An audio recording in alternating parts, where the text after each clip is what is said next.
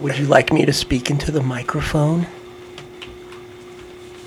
That sounded pretty good, Andy. Did that sound good? Did you like my subtle tone? That sounded like some good ASMR. You gonna continue? Hockey fights forever. And it seems like Brent Burns is heading to the penalty box. Ouch. That naughty little bird. Don't swing your stick at me. Hello, I'm Robert Stack, and you are listening to the Asscasters podcast.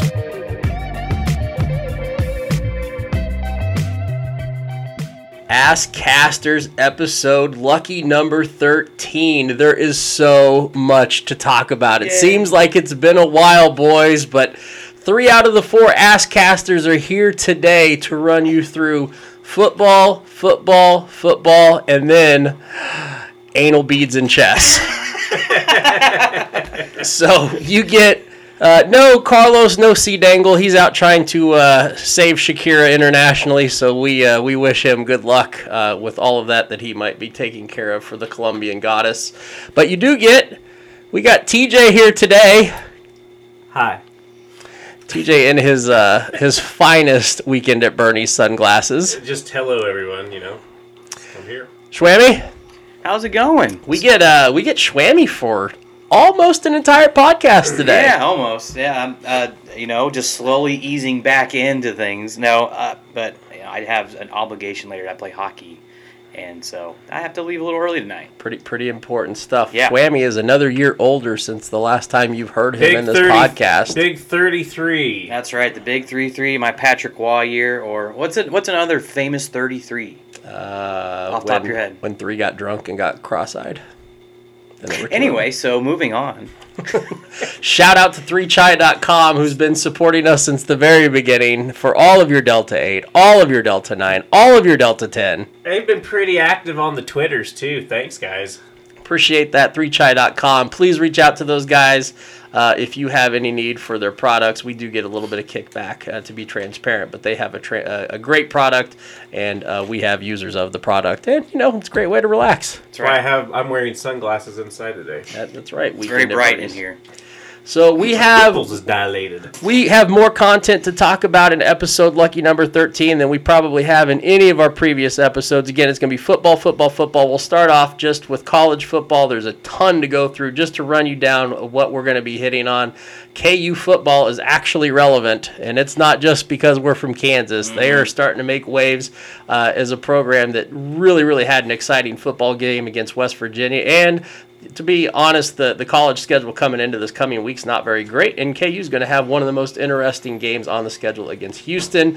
How much can $4 million get you? It can get you beat by Nebraska. Nebraska paid, Texas A&M paid, Notre Dame paid collectively over $4 million to get beat by the Sun Belt's finest. Which I've been harping on this whole podcast about how good the Sun Belt is in college football. I've been saying it Way back in hockey season, yeah, I remember this. Way back in December, I said this, guys. So, I called it. So how did we get to this point? We were ahead of the curve on hashtag Fire Scott Frost, if you remember Asscasters. You did have that one. That was impressive. Not impressive, but... We literally, as they were playing Northwestern, hashtagged Fire Scott Frost, and now it's come to fruition. And speaking of what money can get you, apparently $7.5 million extra gets Scott Frost fired 2 weeks early. So Good for them. Yeah. There's also some injuries to go through. In the college front, we'll go through them. We'll also go through very close game between Alabama and Texas. That may have cost some people some money in the pocketbook if you thought Alabama was just going to roll Texas, so good showing there.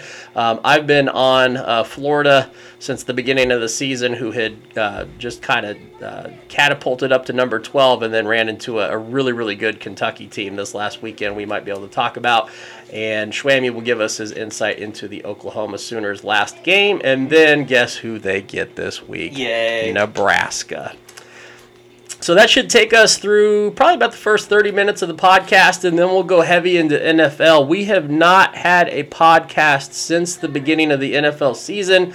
It seems like the Rams against the Bills maybe a Thursday ago. That seems like almost a month ago with all the football that's been going on. But we can talk about what Josh Allen did in his first performance. We can talk about what Matt Stafford looked like in his first performance, not only since the Super Bowl, but apparently since Spike's girlfriend. Woof. Yuck.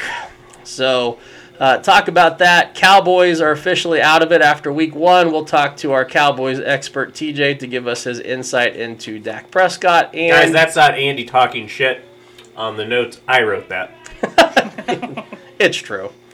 We've also got some other performances to talk about in week 1. There were some surprising results. There's also some injuries to talk about.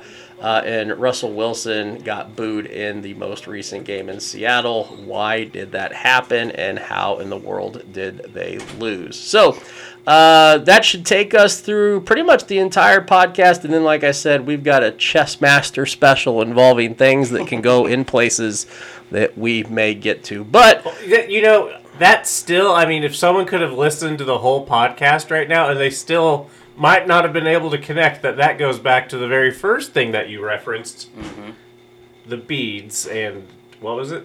Anal beads and chess. And I have it, like, Andrew and I were on the car ride over here, and he said, do you want to hear about it?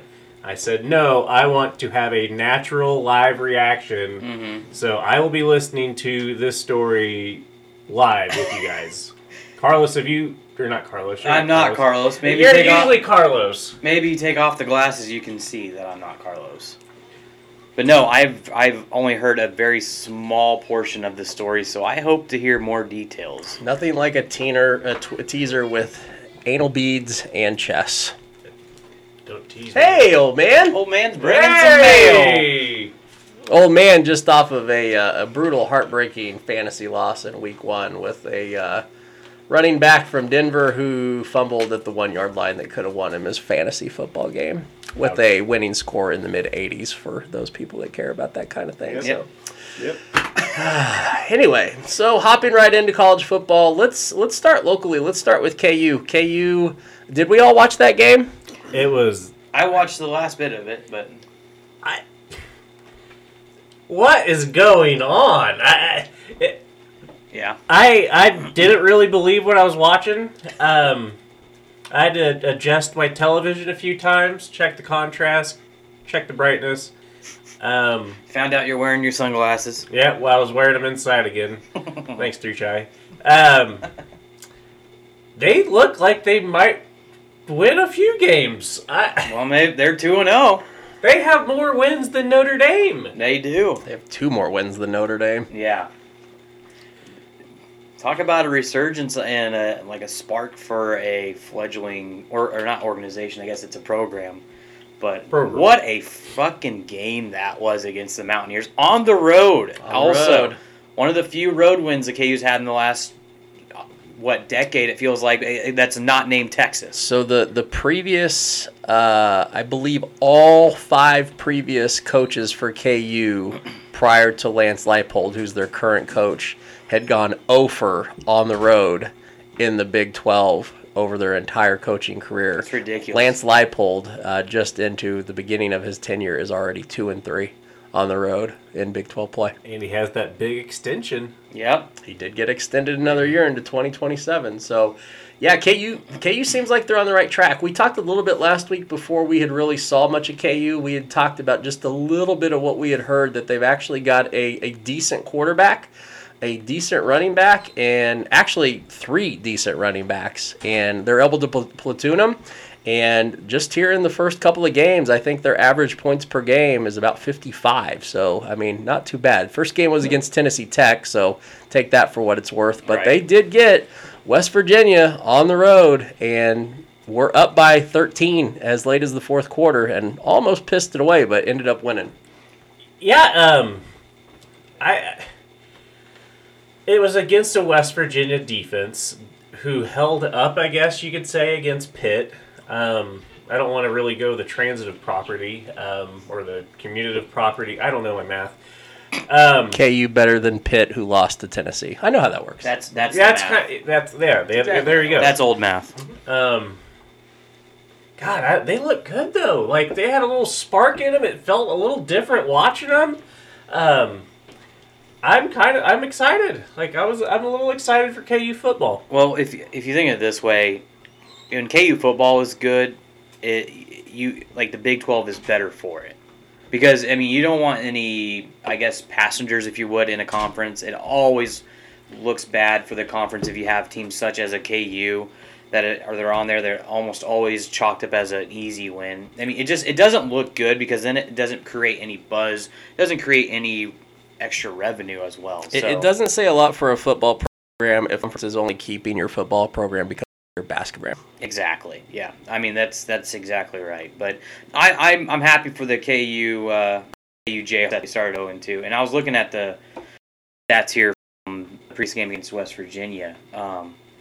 That Jalen Daniels is not a bad little quarterback for them. That he was 18 for 29 with 219 passing yards. He also on 12 carries ran for 85 yards. So not a bad guy who can distribute the ball, but also be mobile if needed. So they got themselves a pretty damn good quarterback for that program. And they got a little wide receiver who on the outside, I believe number 10, goes up and fights for balls. Maybe you're thinking of number 11, Luke Grimm. Yeah, Ooh, what a nice name, Luke Grimm. Yeah, really good six receptions for 66 yards. Didn't have a touchdown, but that he was the leading receiver on the day. He definitely popped. He popped. Mm-hmm. Yeah, he had a great day, and yeah, I agree. I think this team is on the up and up, and yeah, they gave up 42 points, but at the same time, I mean, they battled. They were in it. They were down at the first quarter. I know. Well, they were down 14-0 in the first quarter, and then came back and won. Yeah, and that overtime was pretty fucking nuts as well. Also, nice to rub it in a little bit when they get the interception in overtime, and as opposed to just taking a knee, he runs it all the way back for the pick six. Hell yeah, just to bury him. Why not? You don't lose in overtime by double digits very often, so that's awesome to see how that happened. It was pretty cool. So KU's going to have an interesting game. There's not very many good college games coming up this coming week, but one of them to keep your eyeballs on. KU's going to be at Houston. Houston started the season in the top 25 and just played like shit against University of Texas San Antonio. They actually ended up winning that game in 3 overtimes, but they shouldn't have gone to 3 overtimes in that game. Right. And then Houston's following game after that came to Texas Tech. They were on the road. That also went to overtime. They lost that game to Texas Tech by 3. Not quite sure really what to make of Houston, so that's probably part of the intrigue into that game is we don't know really how good KU is, and we really don't know how good Houston is. Houston favored by 9. Yeah. I don't know a whole lot about Houston yet. I haven't been able to watch them so far, but yeah, it's going to be an interesting matchup between these two teams. One team, are riding a high that they haven't been on in quite a while, and then a Houston team is usually pretty tough to always play against as well. I feel like this is the most hokey Midwestern Kansas answer you could probably give. But they look good. I'm excited to watch the game, but I'm not going to put my money on it. Probably fair. I'll keep an eye on it. So, moving on from KU, they'll be interesting to see. Let's hop into Oklahoma's situation. Schawe, you watch Oklahoma probably as closely as anybody of the Asscasters here. I don't believe TJ and I watched that game at all. It looked like, at least from a score standpoint, looked like that was a pretty easy win for the Sooners. And then they're going to have Nebraska coming up. We'll hop into that in a second. But what were your takeaways from their game? Well, it's a tale of two different halves, honestly. If you look at the stats in the first half, I mean, the score was only 7-3, and the Sooners only scored their only touchdown with seconds remaining in the second quarter. So the Kent State defense was playing lights out against a pretty good Oklahoma offense. Oklahoma also wasn't. They just didn't seem to click a lot as well. Like the running game wasn't making any impact. There wasn't a lot of push on the offensive line, and Dylan Gabriel and his receivers just weren't really clicking. But you also got to give Kent State a lot of credit for coming out and just playing, smash mouth defense. Also, their offense stayed on the field for quite a bit. It took a lot of time off the clock, and they showed a lot of different and weird formations. Like, they would take a full 30 seconds to get into their formation. They do like a fake wildcat. They get 4 people behind center and then finally hike the ball. So it was just a lot of different kind of, I guess, plays that they were kind of running that OU may not have been privy to a whole lot, but you never know. It's just something that a lot of these smaller schools always pull out the weird playbooks to just kind of throw other teams off guard. But in the second half, then they just dominated. They came out and scored 24 points in the third quarter, and then they got the only point in the fourth quarter with an own safety, if you would. But yeah, it was a tale of two different halves for sure. He kicked the hell out of that ball into the end zone. The kicker. What are you talking about? For the safety. Where he just booted it out of the end zone? That's not what happened. That was not the OU game? No. Oh, man. 3Chai is another great time to remind you, 3Chai.com. I thought that was the OU game. What game was that? I don't know, but it wasn't the OU game. The quarterback was the one that, they fumble-fucked the snap, and they had to go back and get it. And he ran out in the back of the end zone without realizing it, and then almost gained a first down out of it. Oh. Yeah, I didn't see that. Man, I think I saw the play you're talking about. I'm thinking it might have been Kentucky, Florida, but man, I can't put a finger on it. Good job, 3Chai. Hey, So anyway, their product, it works, guys. Apparently. Mushing games together. You'll just start slurring your worlds together. Slurring your worlds. So mentioned that there's not a lot of good college games coming up this week, but one of them that is going to be interesting. Again, in addition to what KU is going to be doing against Houston, Oklahoma gets. Let's just jump right into Nebraska. Nebraska, who #fire Scott Frost has finally come to fruition. They lose again at home. Georgia Southern. Prime time. I mean, what a brutal almost 5 years for Scott Frost. Oklahoma is an 11-point favorite in this game against Nebraska. Schwammy, what do you expect coming into that game? I mean, everyone expects OU to blow them out, don't they? But, at the same time, this is if you would, it's a prime game for Nebraska. So you're going to expect their players to want to make a statement that, we might be, 1-2, but we're not going to get pushed around, especially in their own stadium and so I expect a good pushback by Nebraska for at least a quarter or two, but given how Oklahoma started out against Kent State, it could be interesting. So, I don't know what the money line is at for that game, but I feel like Oklahoma should win that game comfortably in the end. But I suspect in the first quarter or so, Nebraska's gonna give it their all and give it punch in the mouth right away. ESPN's matchup predictor has Oklahoma with a little bit over 75% chance to just win that game outright. Again, That line is at 11, which is a really, really curious line. I'm tempted to jump on that now. I think What does that mean for people who don't bet? Generally, there's numbers when Vegas sets lines. They usually have basically key numbers that they generally land on. Anything close to a touchdown is generally what you'll see. You'll see a lot of times games will be a field goal spread, a touchdown spread, sometimes even a 10-point spread.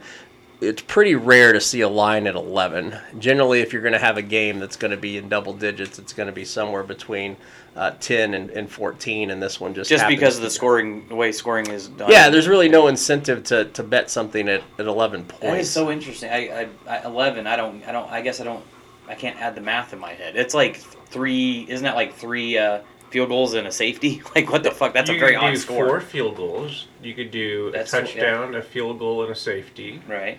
You could do 6 safeties. You could do a touchdown and 3 safeties. Mm-hmm. It's a weird line. I think I'm going to bet this now because I anticipate that this is going to actually move closer to 14 as we get a little bit closer to kickoff. And it just makes sense. Breaking news from Old Top. A carrier pigeon just came and delivered some breaking news here. I don't know if we've got some NBC news that won't get us sued if we play their music. But K-State coach going to Nebraska, ? So I guess they're... You talking about KU's coach? K-State. K-State's coach? Well, and there's... Old Top, where'd you hear this from? On the local news. I saw it on the scroll. Local news. And they said, will KU lose their coach? Will KU lose their coach? I don't see him being picked by Nebraska, but possibly the K-State coach. I've actually heard KU's coach is a candidate for Nebraska. I've not heard K-State's. Oh. I've never heard of KU's coach before. He looks like he came off the Red Cross, Came off the Red Cross. Red Cross, everybody needs help, Red Cross wagon. Well, here goes our sponsorship from the Red Cross. I don't give them blood. The Red Cross wagon. So we'll see what happens here in the next couple of weeks. Holy fuck. That's funny. Nebraska's not going to need to be in a rush to make this hire. Obviously, we're only 2 to 3 weeks into the season, and they've named their interim coach. So I don't know if they're going to pull the trigger on whether it be KU's coach, K-State's coach. I've heard actually Mark Stoops down in Kentucky could be a candidate for that job, and there's a couple other ones that are sprinkled in there. Has so Coach O had his name thrown out in that one? Have not seen Coach O. Okay.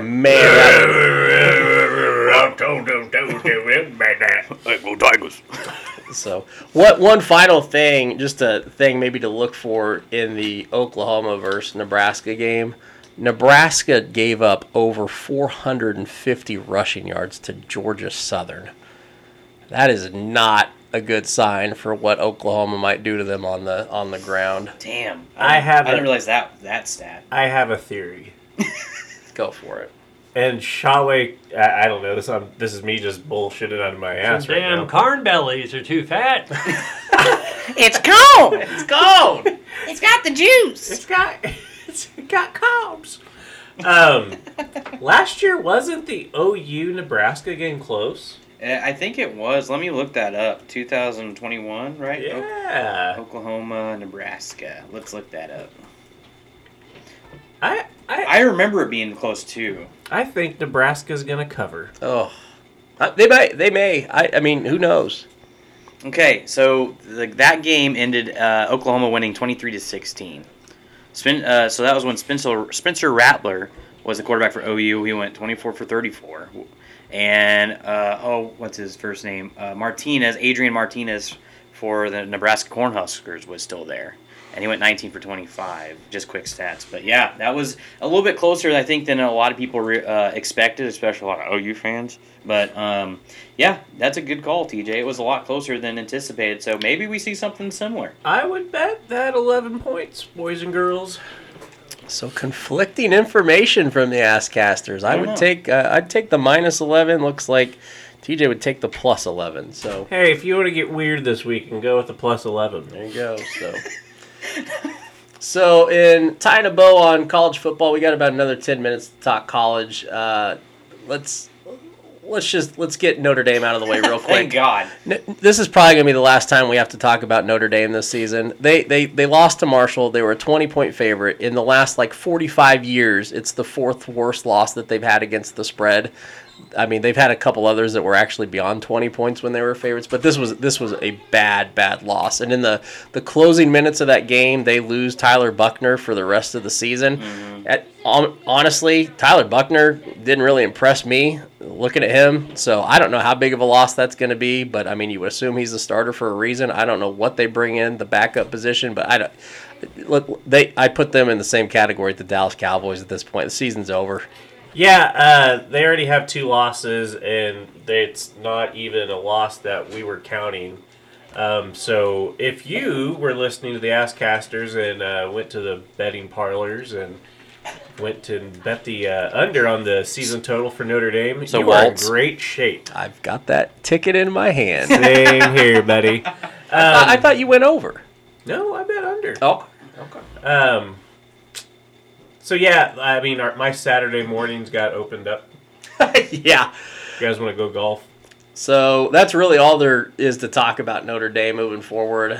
Then I'd say what would be worth talking about as we wrap up college football. Texas-Alabama was a hell of a game. That was incredible. Holy shit, yeah. Yeah, that was a fun game to watch, and damn did Texas come out on fire against Alabama. Dude, with all the penalties that fucking, just went against Texas or weren't called against Texas. Against Texas or against Alabama? Well, not in favor for Texas. That penalties that should have been called that weren't called, things that should have happened. Or I thought they got screwed. Alabama got.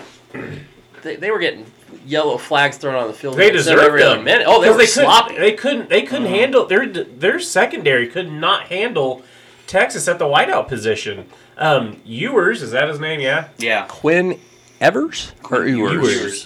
He The won. mullet man himself. Mr. Mullet. Speaking of mullets, Ewers, you might have the best mullet besides Yarmer Yager In college football. in college football. Yeah, at least in college football.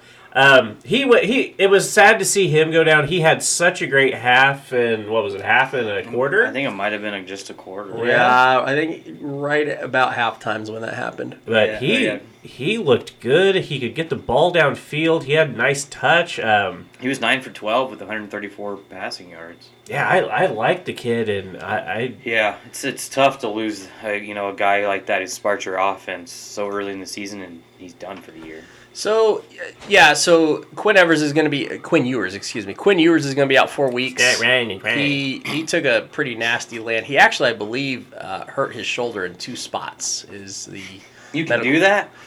Medical diagnosis for him. So he'll be gone for a while. Alabama, that's about as sloppy as you're ever going to see them play football. I think that's the most penalties they've had since Nick Saban's been there, and I don't know what that total number of penalties was, but I think it's like 15. I mean, just unreal amount of flags, and then to TJ's point that they actually could have got more. So Texas will be, I guess, somebody to look at in the Big 12. Maybe they'll be a little bit better. To get on the penalty side, Texas was called for 5 penalties for 30 yards total.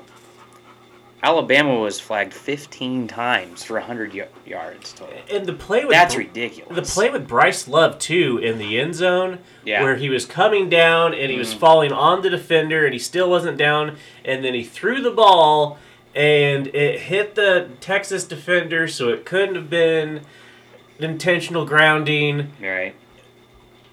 It took about, I think I was able to drink 4 beers and take 2 pisses in the time they reviewed that call. Oh, right. Yeah. I ordered and ate a pizza. And paid $6. Same delivery guy. He's getting really pissed. Wait, don't I know you? You took your job. God damn it. But yeah, that's a bit ridiculous. I think that went back on. Didn't I talk about that a couple pods ago about instant replay? It was last podcast. Yeah, if it takes longer than 30 seconds to a minute, you just either have to. That one needed it though, and how close that game was. I think that's one of those special cases that you're right. Like holy fuck! There were so many things that you had to think about, and fuck, they needed one of those flow charts, dude. The flow charts, hey, start here, and then if you say no, go down to this option, and then if you say no. Oh, sure, that flow chart, yeah. Yeah, I've seen it a million times. You still need to send me that one. Well, no one responds to my memos. I've been sending these out weekly, and no one fucking responds. I have read receipts on them. I know you guys read them. You can't see if I read mine. I turn off my read receipts. No, I have a special program because Samsung's cool. Oh, okay, cool. It's called Stalker Pro. Yeah, it's called NSA, motherfucker. Okay. So, any final thoughts on college football? Whether what we just saw or what's coming up this week? I will say as a whole, the last week of college football was one of the best weeks of football that I've watched in a while, especially with the Sun Belt coming out and just beating people up last week. Holy crap, did they shine. It hurt. Are you sunburnt? No. I did get a little sun this week, but no. No, credit to them. They came out and fucking showed out, so. I mean, you had Georgia Southern beat Nebraska. You had Marshall beat Notre Dame, and then you had Appalachian State beat Texas A&M. Also on Saturday. Fuck Jimbo Fisher. That's right. What a fucking great game that was, too. Fucking Mountaineers just getting shit done. And did you guys see the video of people back in Boone, North Carolina, fucking rushing down in the main street? In the street? They had like a pond? Yeah, they were all jumping in the middle of? What a mess. That was awesome. What an environment. I know. It was so cool. I'm glad for them. And not only did they get paid millions of dollars to go to Texas A&M, but to beat them. It was so great. Typical A&M. You know, if I was a college student and I was in that part of the country and I saw all those kids running down to the big water puddle or lake, the big water puddle. Whatever it was. The shush pool. That would have got me. Like, that would have recruited me. I'd be on their campus. Get out of there. That's where I get my moonshine water from. That's why I'm here. We do it here so we don't have to put it in the tub.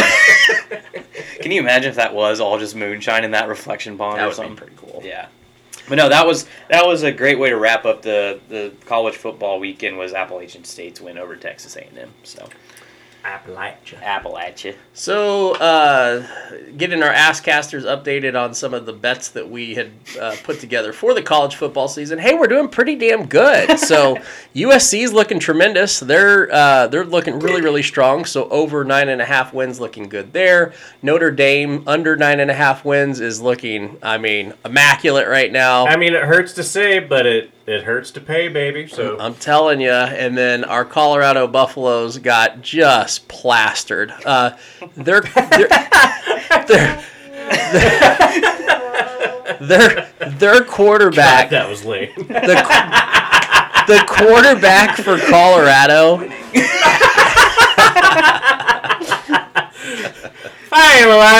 Sorry. No, you're good. The quarterback for Colorado has a QBR of 13. Oh my God. 13. The only quarterback in the Power 5 that's lower is the quarterback for Iowa. And if you've seen Iowa, they've scored like negative 10 points this entire season. Dude, and they still always wave at the children.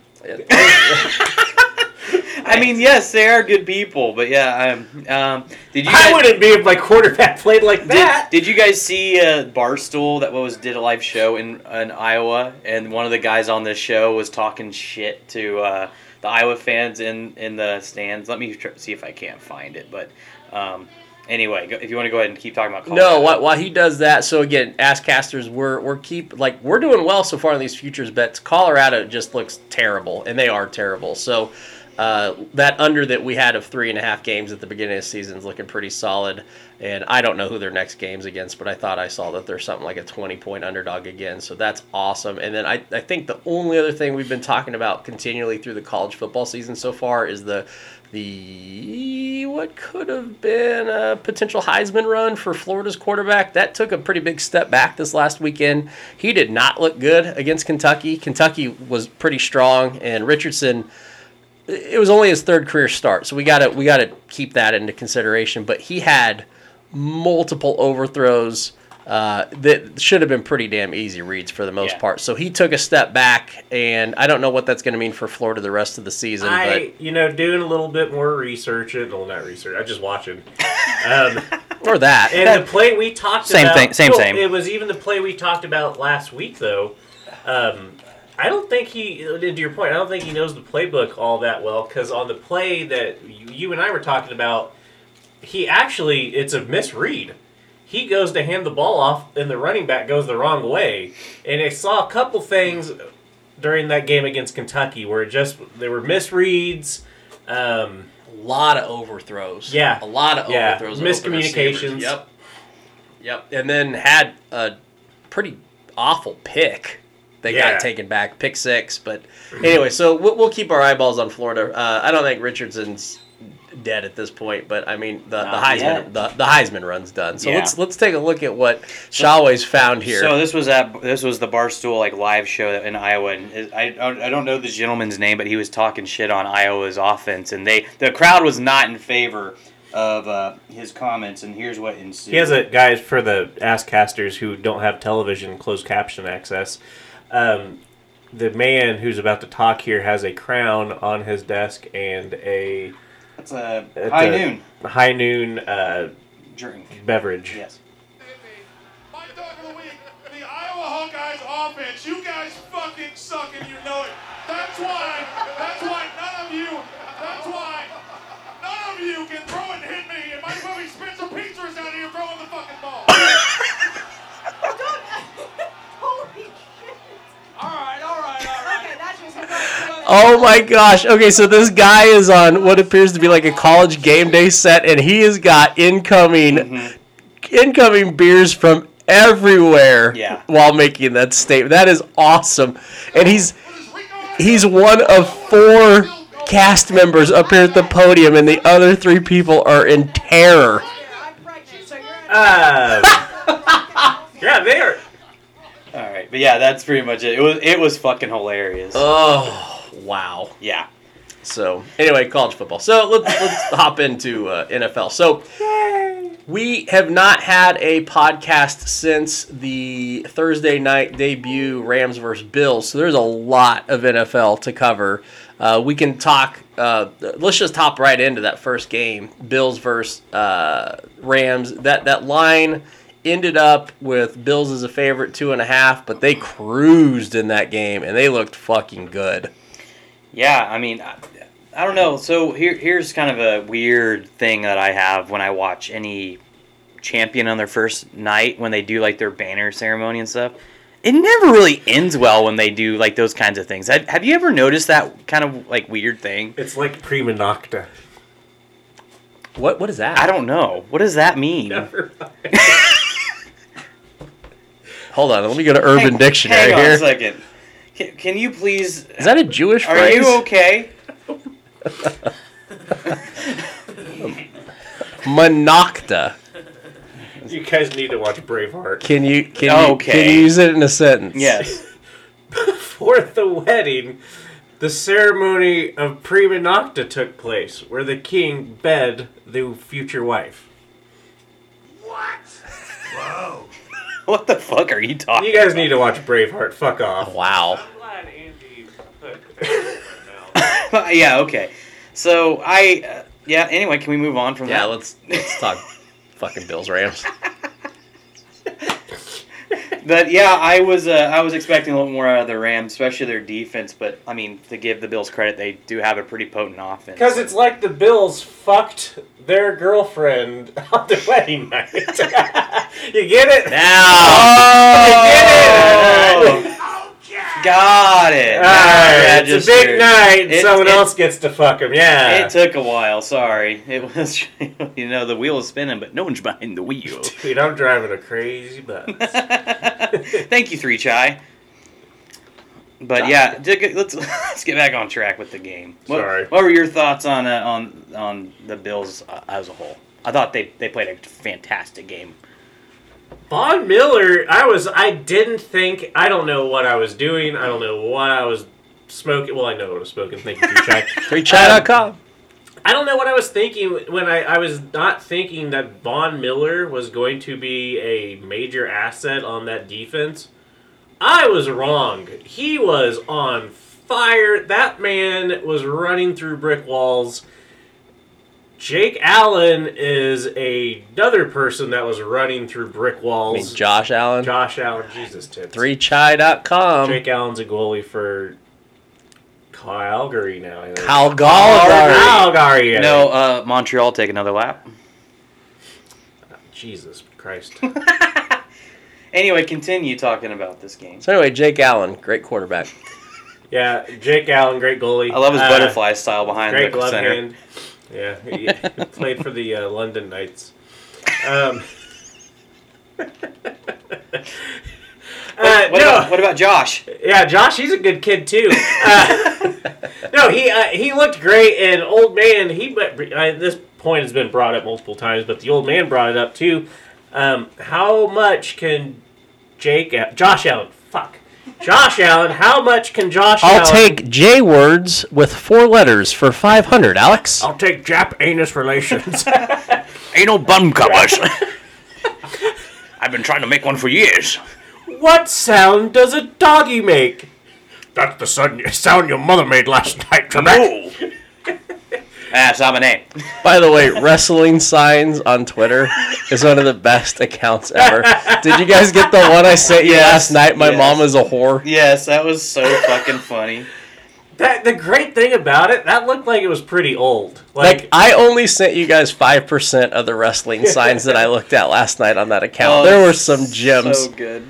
Is it like an actual account, like wrestling signs? Yeah. Oh, I need to go follow it. Yeah, okay. I'll send it to you. Okay. You fucking follow the most obscure... They're fucking tremendous. No, they are. Like, it's good content. They're good follows, but they're just fucking... I saw a wrestling sign on that one today that said Destiny's Child and one other popular band. It said Destiny's Child and Band X are lesbians. What is it uncut wrestling pics? I'd have to. Anyway, I see a picture. It says, "My wife Ashley loves it raw." That's tremendous. Oh my god. So anyway, Jake Allen. Josh Allen. There you go. You guys are so stupid. Yep. Does he need... I mean, do you run that kid as much as they are? I don't think you can. Like, I love it from a teammate perspective, but, I mean, you can't have him getting knocked around like that for 17 games. Well, he wasn't getting knocked around at all that game. In fact, he gave one of the best stiff arms that I've ever seen a quarterback give a defensive player in the history of quarterbacks giving. Again, I love it. But maybe in the playoffs. As good as Josh Allen was, Matt Stafford was equally bad. And I don't know if that's just a one-game fluke or if there's more to. I think we were talking before the podcast, the type of surgery that it is now disclosed that Matthew Stafford had in the offseason, similar to like a Tommy John surgery. If it was, was it Tommy John's? That's how I understood it. Yeah, that's how I kind of like working with the joint, trying to re-strengthen your forearm so your biceps not pulling on everything. I know how to re-strengthen your forearm without having to go through surgery. Well, you got a girlfriend now. You don't need to. No, I use my left hand now. Oh, as a challenge. He's ambidextrous. I don't want to go off the rails right now. By the way, at wrestling_signs is what you're looking for. Okay, so anyway, yeah, I felt like maybe Stafford was just, what do you think, maybe just wasn't in the groove, wasn't, I guess, in a sense, maybe trying to gradually feel more comfortable. I mean, I don't know. Combination of factors. Yeah. He had, if he wasn't throwing to Cooper Kupp, Culp. And I think on this we've got it on our notes today. We've got him listed as Cooper Cobb today. Anytime he threw the ball to Cooper Kupp, he looked fine. But if he went anywhere else, that ball was not good. Andy, I think you and I could throw the ball to Cooper Kolb, and we would be fine. I don't know. I'm already sore from doing this podcast. I don't know if I could do anything more. Well, get that pole out of your ass. We haven't got to our story about anal beads and chest yet. Quit giving away the headlines. Sorry. Quit skipping ahead. Sorry. This is not a choose your own adventure. I'm giving y'all a little teaser. When I used to read Choose Your Own Adventure books, I was so scared of having You have Choose Your Own Adventure pornos. You never had a Choose Your Own Adventure book. No, I did. At our good little Catholic school, I did. You're full of shit, I'm going to just disregard that. Here's the real question. Did you, which one did you do? Either or. Did you read more Choose Your Own Adventure books? Or have you watched more Choose Your Own Adventure pornos? I read more books. I don't like Choose Your Adventure porn. If I do porn, I like to know what the ending's going to be. I don't like all the fucking... Early. I don't need more anxiety in my life. All right, just asking. So, anyway, going back to Matthew Stafford. Again, when he wasn't throwing to Cooper Kupp, it was bad. Allen Robinson, if you started him in fantasy, you probably lost, which I didn't because I have such a good fantasy team. But Allen Robinson got like 2 points, and he looked bad. And he's not going to be that bad the rest of the season. No. But there's a lot of work to do for the Rams to get on the same page. I don't think it's a missing ODB thing. I don't think it's Van Jefferson. I don't think that play. They just did not look good, and that ball Well, once the Bills knew that Stafford wasn't going to be as effective, they knew they could stack. They went. Yep. And they took away the running game as well. And I hate to say it. I don't think it's this bad yet, but there were times where that ball came out from Stafford, and it gave me that feeling of Peyton Manning towards the end. Yes. I'll let you guys talk about that because I gotta go grab some more beers. Well, no, that's exactly how I felt when I was watching it too, and I said that to my brother, and he goes, "Holy shit, that's exactly what I was thinking." Remember, and I was kind of rooting for Denver, not rooting for him, but I liked Peyton Manning, so I wanted him to do well. And that was such a conflict of mine, because I'm a Chiefs fan, I don't want the Broncos to win, but it's hard to hate Peyton Manning. Right. Yeah, it's like, man, I hope you throw 300 yards, but you guys lose 49-33. Yeah, I mean, we want you to do well. We don't want your team to do well. Right, but no, yeah, it's like one of those things where you're watching a star fade, and it's kind of a sad, drawn-out process, unfortunately. It's like Paul Newman in Slapshot. No, he was still in his prime. What are you talking about? Have you seen the start of that movie, Schawe? Fuck yeah, dude. He looks great. That man is suave. Actually, I just watched... He is. Speaking of him, I watched a clip from The Sting when he was at the gambling scene where he was swindling people. That's a great movie by him. I have not seen it. That's a good movie. Have you ever watched The Sting with Paul Newman and Robert Redford, Andy? No, but I've experienced The Sting. This is why he doesn't choose your own adventures on porn. Exactly. It's the Adventures in STD. Is that the Adventures of Babysitting too? Stafford last year, just a reminder, he did lead the league in interceptions. Just 17 of them last year. He had 41 touchdowns though. I mean, considering that's a good stat line, but still, 17, that's one a game. A lot of interceptions. 67% completion percentage, though. Yeah. He had a lot of weapons. That's six. I don't know. That's an interesting stat for sure. I don't know. As of right now, it's going to be a struggle for this this Rams offense. So they go as far as Stafford goes. Which I would agree with that. Yeah, I don't think it's that far. We'll see. Maybe next week will be different. We don't know. Just a little cortisol, a little HGH in that arm. Yeah, it'll be good. Put some tussin on it. Mama just put that tussin on it. Well, luckily coming up for the Rams this week is going to be a get-right game. They're going to be at home against Atlanta. So... They looked good though. Yeah, Atlanta. It's week 1. I know, but Atlanta did not look as bad as people predicted, especially when they had Cordell Patterson fucking doing everything. What did I tell you, motherfuckers? You didn't say anything about What'd you say about him? it? I said he's awesome.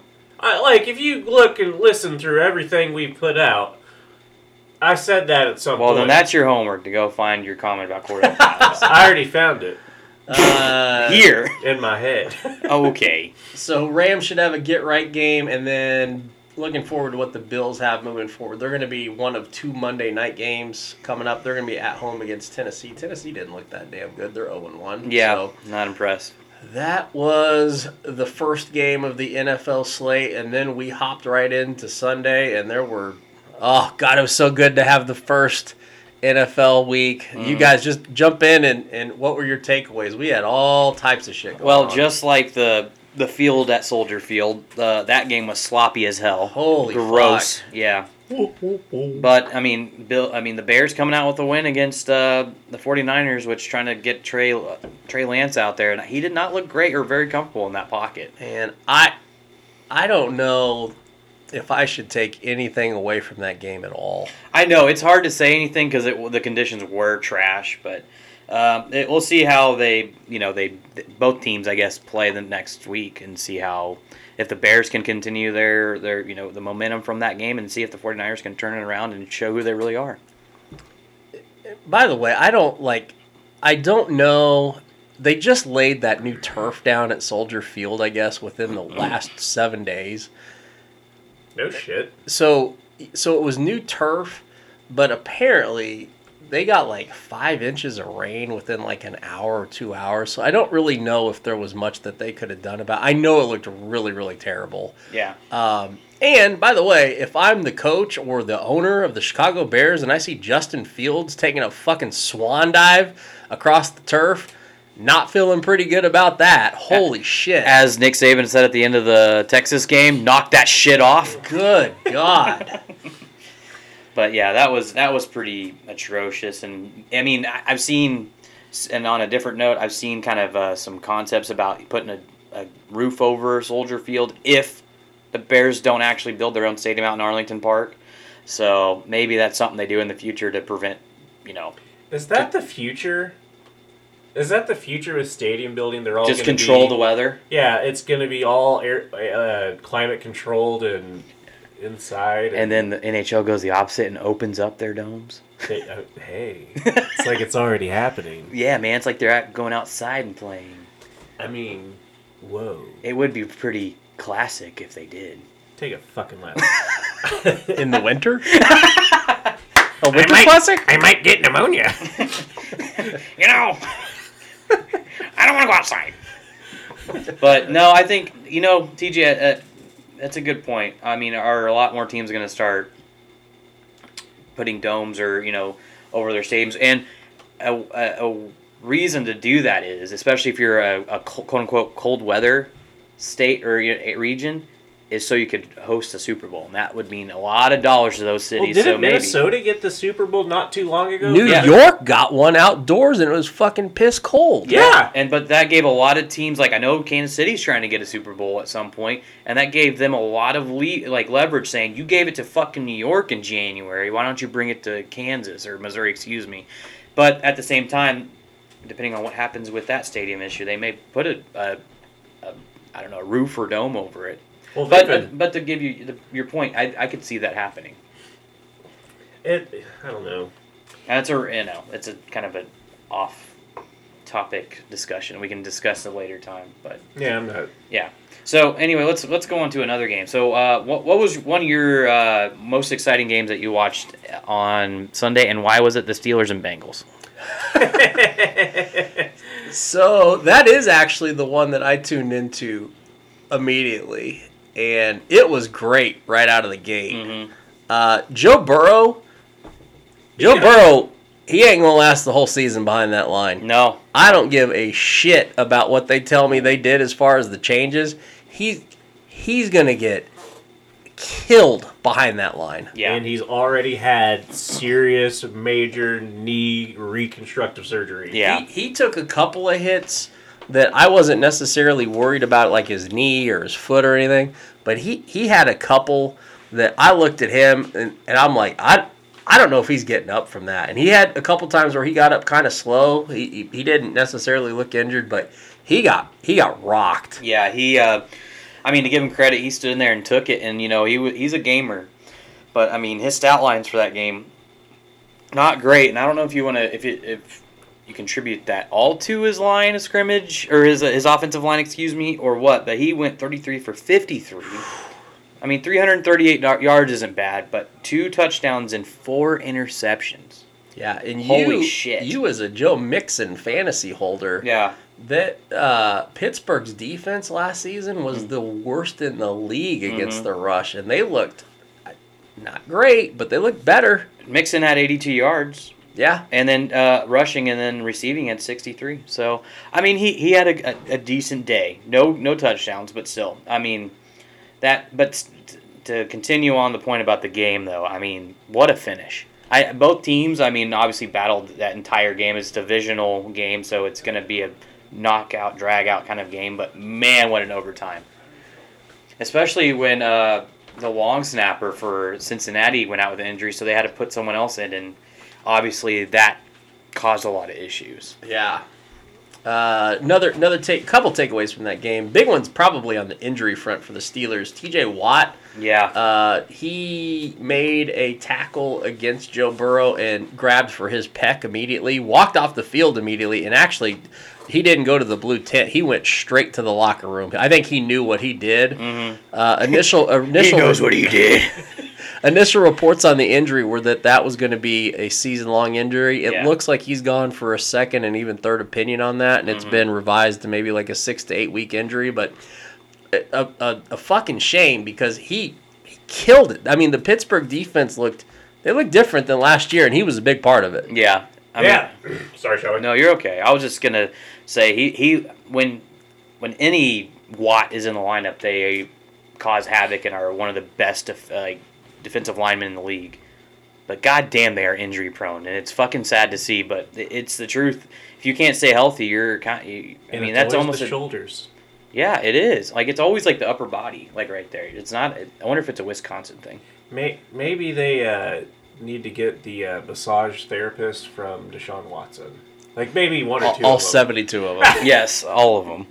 But no, he's very important to that lineup because without him, I don't think the Steelers' defense this year is really going to stand much of a chance like they have in years past. No, they were buzzing. To your point, Andy, they were buzzing on defense. Minkah Fitzpatrick was a boss. Yeah. He's been a boss. He is a great defensive player. It was good to see the Steelers. I don't know why I'm saying this, but it was good to see the Steelers kind of buzzing again. And Mitch Trubisky didn't look too bad. Yeah, he looked average. I mean, he looked average. He was managing the game fine. He is the definition of quarterback purgatory. He's not good enough to win a title, but he's probably not good. He's not bad enough to get rid of. Kenny Pickett's the number 3, by the way, on the depth chart in Pittsburgh. That's shocking. So what happened? Something had to have happened. It's his little hands. Kenny Pickett's hands? Yeah. We're still bitching about Kenny Pickett's depth, or the depth of his hands. They're small. She told me they were average. I don't know. From Lord of the Rings. Yeah, Shy. I don't know if the reason that Kenny Pickett's number 3 on that depth chart is just... The ring won't fit, Sawyer! She said it was average. I don't know if the reason Kenny Pickett's number 3 on that depth chart is just to create the, as Kevin Hart once said, facade of a non-quarterback controversy. I don't know why he is number 3, but I mean it is what it is. They're going to run with Trubisky. Pittsburgh's got another get right game here coming up this week. They're going to have a game against New England, who look like absolute dog shit in week 1, just like the parking lot at the Dolphin Stadium. Hey Carlos, go fuck yourself to just fucking shit on your whole fucking New England territory. Fuck you. Fuck you. I forgot why we said you were gone today, but... He's saving Shakira. Oh, well, you're doing the Lord's work, sir. But fuck you. But fuck you, yeah. So so we talked about where Pittsburgh's going to be this next week, and then Cincinnati's going to have a get-right game against... Oh, here comes a transition. Against the Dallas Cowboys. Oh, Dallas Cowboys. TJ, the floor is yours. This is going to... I can't believe I'm saying this. Dallas is going to win this game. Are you sure about that? Did you see what fucking the Steelers defense did? No, but I watched how the Cowboys played. They did. I mean, their defense was the only reason they were in that game. Yeah. So the defense can't play against the other defense. When that defense goes against that offensive line, Micah Parsons is going to have himself a Micah Parsons? That's a really hard transition to go from Micah Fitzpatrick to Micah Parsons. Go fuck yourself. It's also hard to win games when you only scored 3 points against the Buccaneers. You know, maybe the Amari Cooper loss, and I mean they lost Michael Gallup as well. They had quite a few injuries across the offensive front, but Dak Prescott, they're gone. I mean, Cooper Rush is going to. I think he's going to get us a win this weekend against Cincinnati, but it's not really going to be him. It's going to be. You want to guess the line on that defense. Game? You're at home, by the way. 6.5. Close. 7.5. So, What are your thoughts? I would bet the Dallas Cowboys to cover. I'll go against you in that game. Hell yeah, brother. Brother. I'll go Bengals in that one. God. I don't know. It might be a long season for the old Cowboys. And I am not an optimistic Cowboys fan. You're not optimistic ever. No! No! Oh, I'm gonna laugh at you! No! Mom, can I go out to dinner? No! Thanks, Mickey. Yeah. You're welcome. Schawe, how much more time do you have, buddy? He's got 13 minutes. Yeah, about 13 minutes. Before you leave, I want you to touch on personally the South Park conference, the concert. We can talk about it another time. Okay. Yeah. Ooh, cliffhanger. Because you know what I want to talk about? The Chiefs. Oh, hey! Schwammy, you got the floor. Yeah, I want to talk about the Chiefs and how good they looked without Tyreek Hill, which he had a good day in Miami. But they looked... Will Burrow. A Will Burrow? Burrow, God, I hate all of For you. fuck's sake. We just talked about Joe Burrow. What does it have to do with anything? Wheelbarrow? Oh, now I get it now. Sorry, it took me a second. Yeah, Holy talking about his God. coach. Sorry. But no, I want to talk about the Chiefs and how great they still looked. I mean, against a pretty decent team in the Cardinals who made the playoffs last year. The Chiefs put 44 on the board against their defense. Yeah, they kind of... And they stopped after the third quarter. They took the foot off the pedal. Yeah, and that's the only time really I almost call them the Coyotes, the Arizona Cardinals. Same thing. Yeah, same. Utility. Yeah, actually was able to score more than 7 points. That defense actually looks pretty damn decent this year. Yeah, Schawe, I thought you were full of shit, like I always do. Mm-hmm. But I was watching that game and thinking to myself, maybe Schawe had this one. Maybe you got this one. And I think you did. I do want to give Schwammy the floor for the time, but I do have to say that I saw one of the funniest memes in the entire fucking world. After that game, Yeah. I saw a picture of Kyler Murray with a game controller and a TV in front of him, and it said, "This is what happens when Call of Duty has a double point weekend." I saw that too. Well, did you see the one where Mahomes was holding up like 4 fingers and the caption was, "How many picks did Burrow throw today?" Yeah, that came out of that game too. Hashtag trolling. I love it. Yeah, Beautiful. one bad thing obviously that happened was that Harrison Butker like sprang his ankle on a kickoff, and he is out for Thursday. Yep, he is out for tomorrow's game as we're recording the Wednesday before. So, pretty cool thing about that, as unfortunately him getting injured, was that safety Justin Reed came in and took over the kicking duties for that game. And for a short period of time, he went 1 for 2 on extra points and did most of the kickoffs.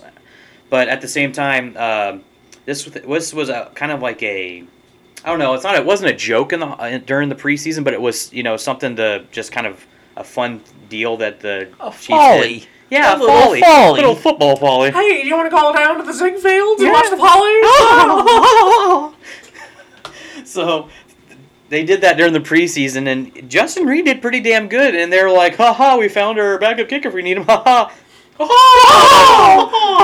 Oh, you rat son of a bitch!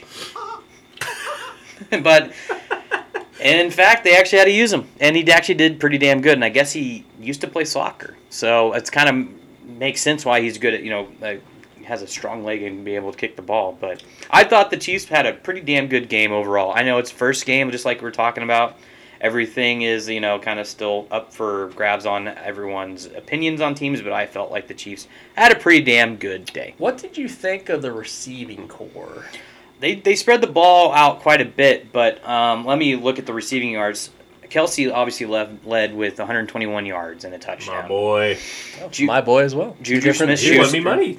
Juju Smith-Schuster had 79 receiving yards. Also, as you look at that, I think the takeaway from the Juju Smith-Schuster line is his number of targets. He had, I think, as many targets as Kelsey, or just right below. But He's going to be their possession receiver. He's their number one. I think you probably have this right in front of you, Schawe. But I don't have those eight targets. numbers, but I don't have those numbers, but I know he had 6 receptions. where Okay. Kelsey had 8. Okay. Marquez Valdez-Scantling had 4 receiving, 44 receiving yards for 4 receptions. And after that, just a couple of here and there, I wouldn't say dink and dunks, but they another guy that came out that has been injured for the last couple years is Jody Fortson had a touchdown. His only reception. Old Jody. It was a 1 yard, but he's going to be a guy that in the red zone you're going to go to that is a big body that can go up and get that ball. And he is listed as a tight end, but not always plays like the tight end. So I think they're going to be able to distribute the ball a little bit more. Not going to be as, how do I put this, explosive as throwing a bomb to Tyreek Hill necessarily, but being able to spread the ball out and giving the defense so many options on who to cover is going to help Mahomes out so much. And going into like either a zone or one-on-one coverages. So I think it's going to help him out in the long run. So digging a little bit deeper into those numbers that we were talking about, just trying to figure out who might be, I mean, not that it's a big deal who his number one receiver is outside of Kelsey, but number of targets, Kelsey, 9 targets, Juju, 8 targets, McCole Hardman with 6. I don't know if he's going to be their number 2. I don't know about him, honestly. He had a touchdown. MVS, for us lazy people, had 4 targets. Jerick McKinnon, the running back, 4 out of the backfield. Sky Moore had 1, but caught it for 30 yards, for whatever that's worth. Yeah, and the running backs also were pretty spread out as far as how they gave them the ball. So, like, Isaiah Pacheco, I found out how to pronounce his name finally. Pacheco had 62 rushing yards. It was in the second half, but still. 62 rushing yards on 12 carries and a touchdown. Clyde Edwards-Helaire, 42 rushing yards, but he also had 32 receiving yards and had 2 touchdowns. And then you're mentioning McKinnon. He's a guy who's starting to run angry to show that he belongs on this roster, and you got to love to see it if you're a Chiefs fan. So they spread the ball out pretty damn good, and also the defense had a good day with how many pressures they had on Kyler Murray and forcing him to throw the ball probably a little bit earlier than he would have liked or, should have maybe studied for. And, that especially that Snead sack, which I saw someone analyzing on Twitter. I wish I could remember to give him credit, but saying that you should have read that as a fucking a blitz from the cornerback on that play, and it was the easiest sack I've probably ever seen a cornerback have. So it was a good day all around for the Chiefs. Who was that? I saw what that you're too? talking about. Yeah. It was RG3, wasn't it? It might have been, but I think it was some, like, I wouldn't say some guy because that's not fair. I saw the video on Twitter, and I thought it was just someone who was like videotaping their TV. So not to shit on him, but that's just kind of what I remember viewing that video. Well, he doesn't do his homework. That's true. So, but also, I want to mention George Karlaftis. He didn't have a sack, and he was a highly touted guy coming out of Purdue, but he still had a lot of quarterback rushes and pressures, and he had a good day. That's Kansas City's first-round draft pick. Yeah, but also first-round draft pick Trent McDuffie went down with an injury too. But how bad's that? It's a hammy. We'll see. I think it's at least 4 weeks because he's on IR. So. But anyway, I felt overall Chiefs had a pretty damn good day on their first outing. Any Nostradamus-like predictions against Chargers on Thursday? I think it's going to be a bit of a offensive brawl between the two. They have some of the best, obviously, offenses in the division, but maybe even in the AFC. So it's going to be maybe it's going to be one of those shootout games of who can outscore who, but maybe also whose defense could come up with the big play when needed. So both defenses at the same time I feel like are pretty good and almost about equal, but I think I'd give the slight edge to the Chargers. So, and I'm going to that game tomorrow, so I can't wait to see that in person. You son of a bitch. Yep, that's what happens when you're a season ticket holder. I can't wait until he leaves. Me too. And we can disclose to the audience what he's really leaving for. Cupcakes? That and frosting. Oh, okay. Gotcha. Yeah. So it's not hockey? No. Oh, okay. We know that's a front. Oh, is it? Yeah. Damn it. That's like when Sundays come starting October, it's going to be a front for me. Glad you found out. Yeah. Now we know. And knowing is half the battle. Yeah. Hell yeah, brother. Damn, you found me out. Yeah. By the way, as the Chiefs kicked Arizona's ass, the once strong NFC West now has, I believe, Seattle leading the division. Geno Smith is the Jesus. greatest fucking quarterback I have ever seen in my life. Ready for your stat of the day? Let's hear it. Geno Smith, last 9 games, 9-0 against the spread. Wow. Don't hate. Geno Smith. Don't hate on that Geno Smith. Did you see his quote after the game? Yeah, what was it, Schawe? They wrote me off, but I never wrote back, or something like that. God. I mean, sure, yeah, that's cool. Sick, dude. You had 8 touchdowns in college once. That was cool. That was cool. I did see a list of quarterbacks that Geno Smith has been the backup for over the course of his career, and it's a pretty pathetic list. It's pretty interesting, isn't it? I wish. Hey, Joel. Hey, Joel. I wish I could remember the list of these starting quarterbacks, but it was bad. Yeah. It was like, how is Geno Smith even behind these guys? But it was pretty rough. Yeah.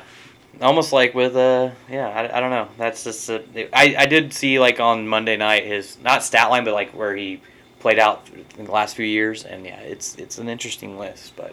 Schawe, 3 minutes left. Any other parting shots? Hockey, football, extracurriculars, cupcakes? I'm going to be mad that I'm going to miss out on the talk about the Queen dying, any other NFL talk. And what's your favorite Queen song? That has to do with the Queen dying, or... You choose. You choose how fucked up you want to be. I mean, the go-to would be Another One Bites the Dust. If we're gonna be like straight up about it, but I don't know. See, that's you just went there. I know I did. Okay, but she's not my queen. That's Beyonce. Dude, Destiny's Child are lesbians. Was it you that sent me the how millennials are taking the queen dying? Someone sent me. I don't know. I don't remember Someone sent me that. a TikTok and it was like millennials watching the queen dying. Oh, Lizzie's in a box. And the girl goes, "You mean Queen Beyonce?" Oh yeah. And she was like, "No." And they're like, "Oh, Queen Latifah." And then she was like, "No." And they're like, "Queen Madonna." And she's like, "No." And like just ran down the whole list of queens you could call. Sorry, go ahead. And finally, she was like, "No, idiot. The Queen of England." And the girl goes, "Oh, who the fuck that is?" Something like that. You remember when Sharon was an alcoholic and she was getting ready for the royal wedding, and we told her that we'd get up and watch it with her back in your drinking days. Oh, and we woke up at like 4 a.m. and played like wedding bingo. That sucked. Do you remember that? Oh my god. I don't know about sucked. That was a fun morning. The sun came up and I couldn't even walk. I had a final to turn in that day. Yeah. And so Lindsay was in that class allegedly, I guess. Mm-hmm. I don't really remember. But a lot of foggy days. I missed the class to turn in my midterm or my final or whatever it was. Luckily, it wasn't important. Well, and I went to the professor. I was like, "Oh my God, Dr. Fox, I'm so sorry." I watched the royal wedding. No, he knew. He knew already. He knew what we were doing. Me and my brother that night. watch it with our mom. He did. He knew what we were doing. He was like, "Oh, you guys were getting drunk for the royal wedding." And I was like, yeah. "How the fuck did you know that?" He was like, "Lindsay just told me." I was like, "Oh, fuck." Thanks, Lindsay. God, oh man, what a day that was. I think I ended up, I don't even know if I took a nap that day. Did you work that day? I think No. That was Wasn't it on a Saturday morning? weekend? That was Yeah. Saturday morning. No, one of them. Okay, so there was the 2 weddings. Well, I didn't get up for the first one. Okay, I'm thinking of the first one. The second one I also remember, but I was a little bit more fucked up for the second one. Man, I don't remember. 'Cause it was hairy. Which one were we playing wedding bingo to? Like That was the first one, I think. Okay, that sounds right. Yeah, I think we were virtually playing it with Lindsay and Peter. Okay. And I just remember I was drinking vodka and orange juice that night. Didn't we have something special for the, like... Well, would have been Pusser's rum because... Yeah, didn't we do something stupid like British rum or something? Yeah, we had the Pussers there. Good old Pussers. And yeah, we had the Pussers there. I think we had funny hats. When don't we have funny hats? I probably made a Party City run. Yeah, you did. Yep. No, we had funny hats. Did we do tea and crumpets? I don't know. I don't know. I don't remember what I was drinking, but I was trashed. I think I was getting so drunk I was following the spokes on the car taking them to the wedding site. No, those were actual car spokes. I You know. were passed out in the front. Yeah, that's about right too. That's right. That's right. Schawe, what you got for us, buddy? Well, it is a sad time in the British Empire. Oh, yes. Yep. But unfortunately, I don't give a shit. She was 96. What were you not expecting her not to die? Like, I mean, honestly. And really, what does that monarchy have to do nowadays with anything that's British rule? I honestly don't know. But Racism. She's always dressed up. They probably just buried her in whatever the fuck she died in that day. Correct. But yeah, I don't know. I'm sure it's sad because it's people losing a loved one, but we're America. I've never understood the royals. I don't know. Somebody posted on Twitter today that as Americans, we don't understand how bad British people hate us. I saw that too. You know what? The thought's mutual, fuck faces, and we beat you in a war, so fuck you. Well, no, it's funny. A lot of people were responding, that's funny, we don't think about you. Like, that was pretty much it. Like, we just don't care. I think Blazing KC said we could have started a war because of dentistry. Probably. I really can't talk shit there. It's okay. You're getting work done. You're doing fine. You're the after picture for dental work in Britain. Yeah, that's not... Ooh. It's okay. Heyo. It's not good for them. Schawe, do you need... I don't need anything. I'm good. Do you need... Oh! I watched Wedding Singer for the first time last night. Holy shit, you've never seen The Wedding Singer? We talked about this fucking over the weekend, Schawe. I know, but you were on your phone, fucking not paying attention to the people you need to pay attention with. I'm good at that. But yeah, so what did you think? Fuck you. Okay. Yeah, that's what I think. About The Wedding Singer? No, it was a great movie. I thought so. It was one of my favorite. It was one of the better Adam Sandler movies. It's pretty good, especially the line, "Hey, Psycho, take off that shirt before the Van Halen breaks up." Right, that one was good. That was and then good. when the kid comes on the front stoop. Hey, and he goes, Linda! "Hey, Linda, you're a bitch." They're like, we're looking into things. Yeah, they're like, I love it. It's such a good movie. It's underrated, but yeah. But yep, I think I'm gonna ship off and go to the old cupcake factory, and all right, yeah, and I'll see you guys later. Have a good pod. We will. And Kirk Cousins. Kirk Cousins. Same guy. No, though. Kirk Cousins, give the man some goddamn respect. Like, he can play, and he has Adam Thielen. Adam Thielen used to be considered one of the better wide receivers in the league. Now he's a number 2 there. Their running back, the Florida State kid, is actually healthy. Dalvin Cook. Dalvin Cook, yeah. He's actually healthy. He was running with a purpose against Green Bay. That team is good. Do you know Justin Jefferson's stat line? He broke the first game record for a Vikings wide receiver, didn't he? It was 178 or 168 with a touchdown. Two touchdowns. He's got 9 receptions for 184, 2 touchdowns. God damn. Off of 11 targets. I mean, good God. And he's just better. He's just better than everyone else. So I don't know totally what to make of this.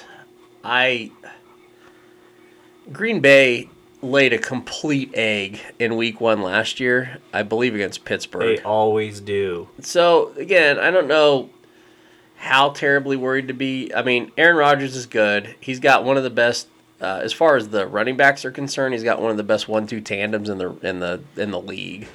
But, man, there's some real question marks at wide receiver for Aaron Rodgers this year. His leading receiver was a running back. A.J. Dillon for 5 receptions, 46 yards. It's probably not good. That's not a good sign. So, man, I don't know who would you say wins that division? It's not the Lions. Green Bay,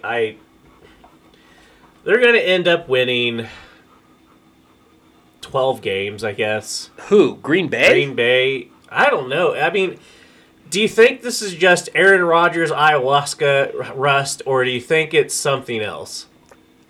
Because this happens every year. The problem is I've never felt so... which is crazy. Because I made an argument multiple podcasts ago that Aaron Rodgers makes his receivers better. and like went through a list like that he's made people that we would have never expected 1,000-yard receivers. But man, I'm looking at that wide receiving core right now. It's rough. Yeah, it's not good. And it looked sloppy and rough. I know it was week 1, but this is how Green Bay comes out every game, it seems like, for I don't know how long. They always have a rough start. Aaron Rodgers has to tell everyone to relax. I don't know. So, odds in the division right now to win the NFC North. Green Bay's still favored, but now plus money. I would give it to the Vikings. Well, in that case, you're plus 134. Yep, it's not the Bears. Would not be. Plus 1,000. It's not Detroit. Also plus 1,000. Yeah. So it's a 2-horse race. So you'd be hitching your wagon to the Vikings. I think so, yeah. I'm not ready to do it yet. I still, to this day, do not trust Kirk Cousins. Even though many stat lines will tell you the complete opposite. That he should be somebody that should be trusted. I just don't trust him. And maybe it's because I don't feel that they're going to be worth a shit as a playoff team, which I don't know why that would have any effect on what they're going to do in their division. I don't know why the hate's coming from. I've never looked at Kirk Cousins as a Super Bowl quarterback, ever. Shoot, he's throwing up numbers, though. He has. It's one of those things, like, he's got some good stats. His efficiency's great, but he's just never one of those guys when you ask about who are the handful of quarterbacks that can win a Super Bowl. I've never put him there. So I guess I hold that against him. But, I mean, that doesn't mean he can't win this division. He can definitely win this division. Didn't Nick Folk win a... Yeah. Yep. But that year, he was 25-2 TDs to INTs. I don't think Kirk Cousins has had a season like that. Nobody has. But Kirk Cousins, I mean, he was the original bet on yourself. Never took the franchise tag. Never took the crap contracts that were offered to him. Bet on himself and ended up getting $80 million guaranteed. Yeah. I mean, you say he's not a clutch quarterback when it comes to the playoffs. Bro, he is a clutch quarterback when it comes to the pocketbook. Mm-hmm. Yeah, that's fair. Like, he has done well for himself, and it's not all about money, of course, but Jesus Christ, give the man some respect. But I will hold this against him. He put RG3 in the announce booth, which I wish he'd never would have done. RG3 is so brutal in the announce booth. Like RG3 as an analyst. Oh.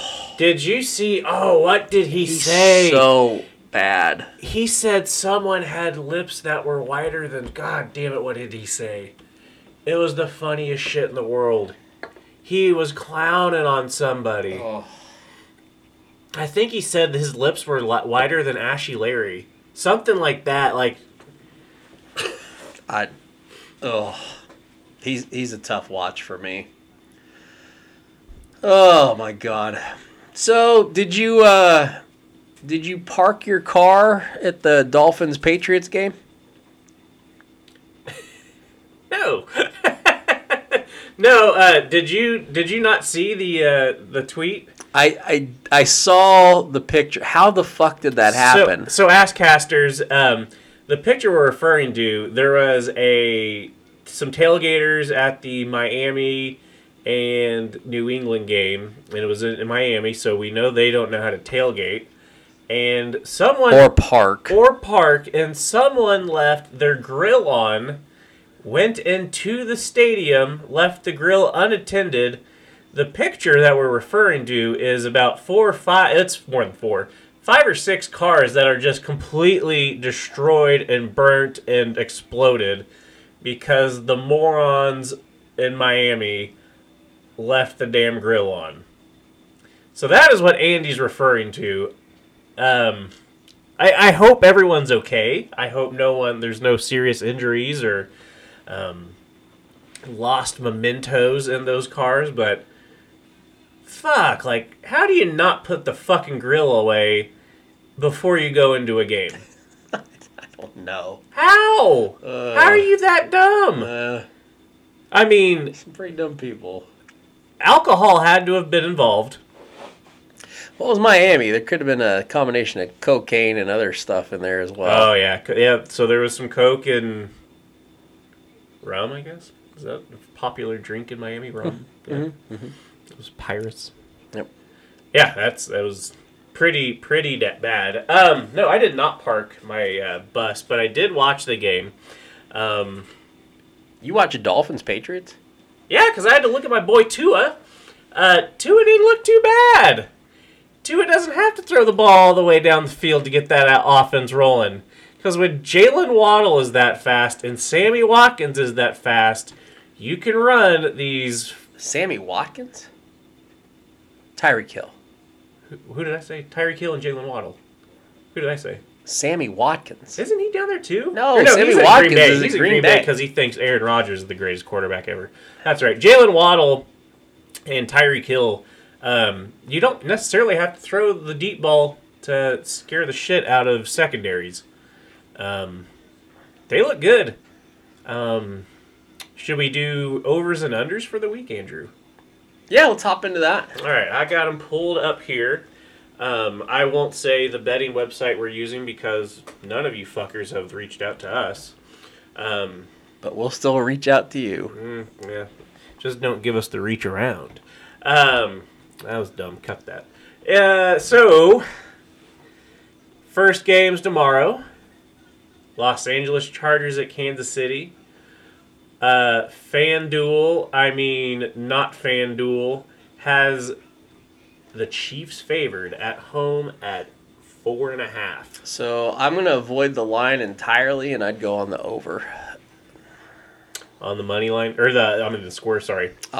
Which is at 53.5. So let's think about what that really means. 53.5 means we're looking at a 28 to 25 game. I can see easily both these teams getting into the 30s. The Chargers defense is good. Yep. The Chiefs defense is improved, but they're not on par with their offenses. Mahomes could have thrown 8 touchdowns last weekend. Yeah, they definitely took the foot off the gas. That offense, it kind of reminded me, and I'm not putting the GOAT status on Mahomes, but it reminded me of how the Patriots throughout the years would transform and morph, and they always had a different feel to them each year depending on what their personnel groupings were, which is how it should be. But it just kind of seemed like they were getting older. Maybe Mahomes and Andy Reid are kind of game planning for the future in that aspect. Any touchdown score winners, you can get Travis Kelce right now on FanDuel at -145 for an anytime touchdown. Okay. You can get Austin Eckler at -135, and then Clyde Edwards-Helaire is at +125. Okay. Taking any bait there? No, I'd probably stick to the over on that one. All right. Moving on.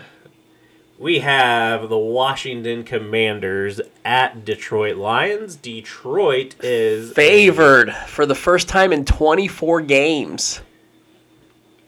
Are they? Hold on, I just got jacked around. I shit you not.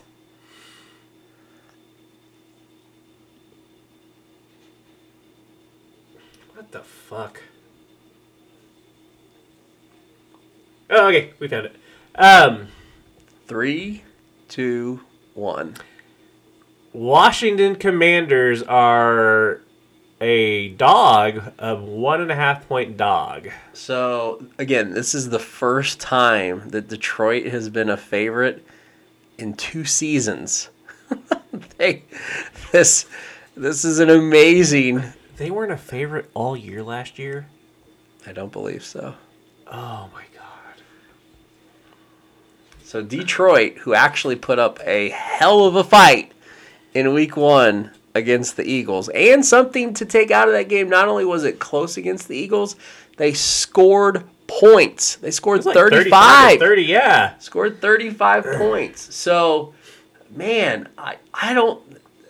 Speaking of quarterbacks I don't trust, Carson Wentz is your Commanders quarterback. Put him in the category of people I don't trust. And obviously Vegas don't trust them. Because if they did, the Lions would not be favored in this game. I think I would take the Lions in this game.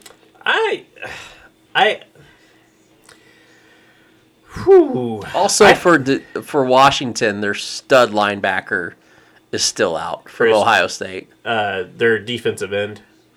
My bad. Yep, from was it Chase Young? Yeah, Chase Young. He's out. The over-under is 48.5 on that one. Stay under. I would agree with that. Washington, I have no faith in, and nor does Vegas. The next game, we have New York Jets at Cleveland Browns. Cleveland. 6.5-point favorite Cleveland is. The over-under is 40.5. Honestly, probably a stay away from me, because I don't know if Cleveland's quite that big of a favorite. Should be. Although can Jacoby Brissett. Although who won the battle of Carolina? Jacoby Brissett. He did. He won the Battle of Baker. And quite honestly, looked like the better quarterback. I agree. Yeah. So Jacoby Brissett has done that a couple times in his career where he is just like completely... He's done a Geno Smith. It's like, where the fuck is this coming from? He's got it in him. He's very much underrated. I don't want to put Geno Smith on his level yet, but he is very much underrated. So, what'd you say? 6.5 line on that? 6.5. I think that line probably be enough for me to stay away from this. The over/under is tempting at 40. Anything close to 40 is pretty tempting, but I'd probably steer clear of that game, honestly. If I did anything, I'd probably just put Cleveland on the money line. It's going to be a defensive battle. Yeah, Cleveland on the money line is minus 270, so you're not getting a lot of value out of it. I feel a little bit better than that than almost throwing a touchdown on a game that's only supposed to have 40 points total. Andy's being a little bit more conservative than I am. You throwing down on that one? No, I'm still not going to touch it. But Tampa Bay is playing at New Orleans. They are a 2.5-point favorite. Oh, complete stay away. Yeah, the over/under is 44.5. I still wouldn't. Nope, I don't want to touch it. That's the only part of it I'd touch is the over on that, but I'd steer clear of it. I won't bet it, to be transparent. Like I don't think there's anything I'm going to do before kickoff that's going to say, oh my gosh, I got to get it. I think I'll steer completely clear of it. Would you take the money line at all? Nope. Okay. Nope. Because I am still... There's a couple teams that I think are going to... how many times I've talked about the Ravens. I'm completely sucking that D. We'll get there. But I still think, even though New Orleans was just off to a brutal start against Atlanta and had to give Atlanta another crushing late comeback. If you look at the history of Atlanta and some of their late second half losses, it's amazing. There's some really bad ones. That one hurt too. That one hurt to watch. I thought they were going to come out with it, and I was I was in that mode watching. I was like, holy shit, we've talked so much crap on them, especially Carlos hating on Mariota, and I was like, oh my god, this is going to happen, and then it didn't. I had money on the game. I lost money on the spread on that game. But did you really? Yep. So I went 1-1 with NFL games last weekend. I had Baltimore Ravens to cover against the Jets, which was a breeze. That one was easy. And then I also had New Was Orleans. it a Breeze Hall? I don't know. I don't even know how Breece Hall did in that game, to be honest. You got him in fantasy. I have in fantasy, and quite honestly, I don't remember. Oh, okay. I know I won, but I don't remember how Breece Hall did. So back to Tampa against New Orleans. A total unknown for me. I don't think there's much to take away from Tampa Bay what they did against Dallas. No, I don't feel good about anything that I saw there. I will take this away. Micah Parsons, and not to blow his horn, but he was working on that left tackle, and their left tackle got hurt, and I didn't see if he came back in. But Micah Parsons went to town on that rookie. If that is I didn't see, and I don't remember how bad the injury was.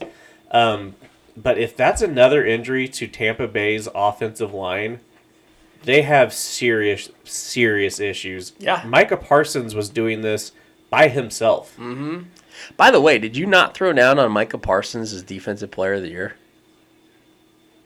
I don't think I did. Oh, man. I don't think he's going to get it. Oh, man. For the money, I'd go grab it. What was it at? It's over 10-1. Wow. I don't want to get into how a voter thinks, but he probably should have won it last year. Yeah. I mean, sure. So he does have that going for him. Next game. Do we want to move on from that one? Yeah, I think so. The only thing I'd put on that is I think New Orleans is going to be a little bit better this week, but that doesn't mean they're going to beat Tampa. No, shit, that offensive line though, I don't know. I'm going to stay away from it with you as well. Just no. And it's a divisional game. No. The next game we have on our FanDuel Sportsbook, Carolina Panthers, a 1.5 point dog at New York Giants. I think Carolina's going to be better this week. Week 1 is so weird. I know they lost the Baker battle against Cleveland, but, I mean, at the end of the day, Daniel Jones sucks. He's not a good quarterback. Saquon Barkley looked much better in Week 1. Daniel Jones had a not embarrassing performance, but at the end of the day, Carolina is going to be a much better team than the New York Giants. I think they go get this one. I'm gonna not touch that one. Okay. The over-under right now is 43.5. Which would tell me I'd take the team total for Carolina. I don't know if you've got that in front of you, but the team total on that game based off of the spread is probably going to be team total for Carolina is probably like 22-ish, 23 maybe. I do not have team totals. That's okay. If you can bet a team total at your random bookie, not FanDuel right now. Not FanDuel, but if you can bet it, you can do what's called isolating a team total, where you can just, instead of betting the entire total for both teams, you can bet the scoring total for one team. And what I'm saying in this instance is that I think I'd feel better maybe about putting some money down on Carolina just for their team total, which I'm assuming is going to be probably 22 to 23 points. I think they got that this week. I don't know. I if there was anything I would do on this game, I would take the New York Giants on, not the money line. I would take them with the 1.5 point spread. Okay. I am a little bit more of a believer in Daniel Jones. I like his ability to use his feet. The man who literally fell because of his feet running to a wide open touchdown last season, and one of the most ridiculous plays I've ever seen. How many yards did he gain before he fell? Quite a bit. Okay. So he did that. Maybe he was just sliding because he was tired. He fell on his face. Saquon Barkley had a seemingly a resurgence this weekend. That's the only thing I would do. I'm not going to bet on it, but that's the only thing I would do. Moving on to the next game, we have Carlos's New England Patriots, a 2.5 point favorite against Pittsburgh. No. Patriots? Patriots are a 2.5-point favorite. Are you sure about that? I'm looking at it with my own eyeballs. What am I looking at? Am I looking at futures? Okay, so apparently I was looking at the wrong game. So, Asscasters, that's what we bring you here. We'll give you the top-notch betting advice, but over the wrong fucking games. No, I just had them playing in the wrong week. So give me the teams and the spread one more time, because I was completely looking at the wrong thing. So, we have the New England Patriots, a 2.5-point favorite, against the Pittsburgh Steelers. Man. So, I hate to be a puss, but I'd probably stay away. Yeah, I'd probably stay away too. if I had to bet it, I'd bet Pittsburgh. New England's not good. 2.5 points, yeah, I would. I think, you know what? I'm going to go. I'm thinking. I'm not going to say this is my bet for the pod. But if you were wanting to get a little tropical and bet an in-game parlay and go maybe a little plus 2.5 Steelers and maybe a little 40.5 over. Okay. That might be a play I entertain. I don't know if New England's going to hold up their end of the bargain based off what we saw last week. They were bad offensively. I think the Steelers are going to throw up a few points. Okay. In Trubisky, you trust? It's more of... By the way, what's the situation with their running back? What's Najee Harris's report? Didn't he get dinged up? He got hurt on like the last play of the game, didn't he, or something goofy? I heard something that to the effect of him getting hurt. I don't know what happened though. Okay, that's okay. We don't have to look it up. But I guess that'd be something to take into consideration as you're looking on what to do with that game. If Najee Harris isn't in that game, that's probably a game changer for me. Even more reason to stay away. So Andy might have a point. Look, check the injury reports, boys and girls, before we get on to that one. Going Indianapolis Colts against the Jacksonville Jaguars. I don't even care what the line is. Give me Indianapolis. It is 4.5. I'd bet it all the way past a touchdown. Indianapolis comes back and looks sharp this week. The line is, the over-under is 44.5. I don't think it's going to get 44.5-ish because Jacksonville's not going to do their part of the deal. Indianapolis is really good. They will be. They have, if not the best running back in football, they have 1B. I mean, I'd make an argument still for Derrick Henry, potentially. But if somebody was to tell me that Jonathan Taylor's the best running back in football, I'm not going to argue. And behind that line... Yeah. And Michael Pittman Jr. So what? Are you sold on him now? He killed it this weekend. He did. But I don't feel like you were totally committed to him, nor were any of the Asscasters when you prefaced the question, do you trust him as a WR1? He had a big game. God, and he's Matty Ice's number 1 now. Yeah. Nope, still don't trust him. So of all the games that we've talked about so far, I have probably the most confidence in that line. Like, I do not fucking care what that line is. I'd probably agree with you on that. I'll bet that one now. And if Asscasters catch this podcast later and the move to 6.5, I wouldn't blink at it. I'd still hit it. No love. Jacksonville. Jacksonville's still bad. They're growing. They're growing, but they're still bad. They're not 4.5 against Indianapolis good. Indianapolis is... I think we're all sleeping on how good Matt Ryan has been and how good he could be, because that team is pre-made. It is ready-bake, oven-ready to win. Yeah. So even in the shitty game that they just played, Indianapolis, Matt Ryan threw 50 passes for 352. So, I mean, he's fine. he'll be okay. The next game on docket, Miami Dolphins, the surprising Miami Dolphins. Maybe. The electric Miami Dolphins. Don't know about that. Against the Baltimore Lamar Ravens. Oh, well, you know where I said on It is a 3.5 point line in favor of Baltimore. I'd bet Baltimore. I might tease the total down to 2.5, but I'd bet the shit out of this game. As we're going through, the little pop-up just said reality check. It's been an hour and you haven't bet anything. Give me time. Sorry, we're just looking. FanDuel, my bet, or whatever it is. Andy, you're going to go with Baltimore on that one? I will. I probably won't move that line to 2.5. I'll probably take it to 3.5, but I think that's something to consider when you make that wager. Like, sometimes I just hate field goal spreads, but I think Baltimore is good enough to take care of this one. Moving forward, we have another dark bird. Atlanta Falcons versus the LA Rams. Atlanta is a 10.5 point underdog. No. Oh, no, you're right. Atlanta's the underdog by 10.5. My bad. I thought you were going to say they were the favorite. Atlanta is a 10.5 point underdog. Yeah, sorry.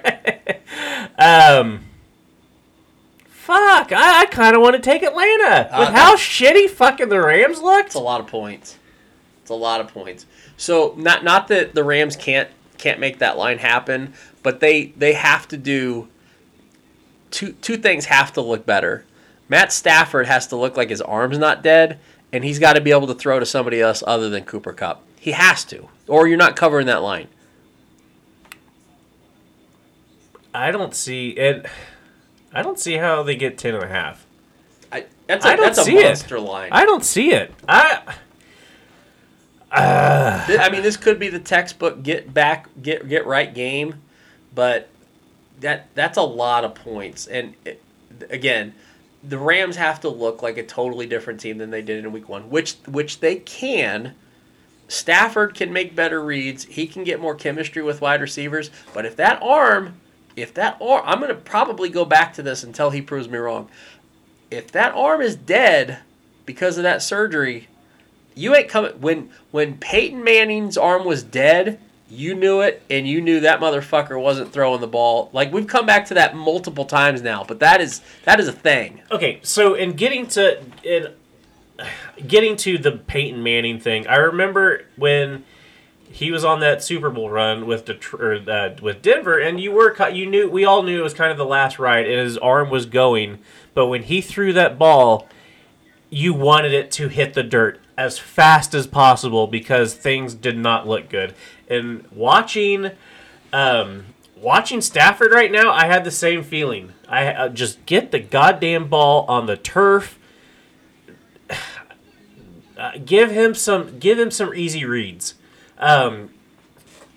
Who's their coach? The young guy, McVay. He's so creative with how he uses his speed, especially when getting into the offense and using his wide receivers in the backfield. You've got to come up with something a little different, bud. Like, that offense has got to change if Matthew Stafford's arm is going to be Ducksville. So 10.5. I mean, if the recession is not hitting you as bad, you might want to bet. You might want to take Atlanta. It's a stay away. Again, if they're, Yeah, I get it. Over-unders 45.5. Fuck, I don't know. I don't even know. I'm just not even going to touch it. Next game, Seattle Seahawks at San Francisco 49ers. The line is 8.5 for San Francisco. Geno Smith looked absolutely out of this fucking world on Monday.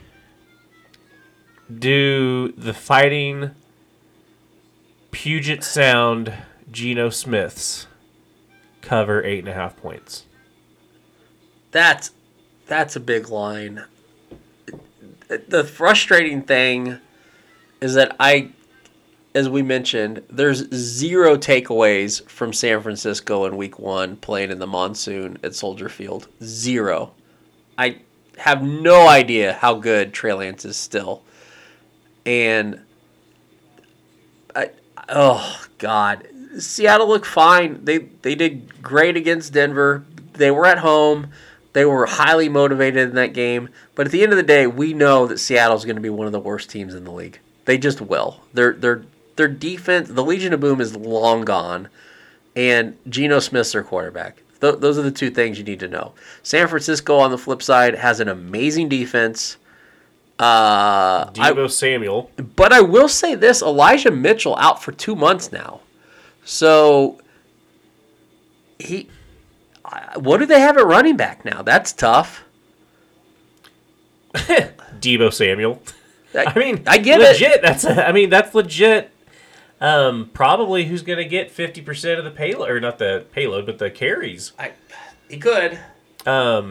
Even when they had Raheem Mostert, and then they had another wide receiver with them. Even when they had that combination, Asscasters, there was a spider crawling on our table.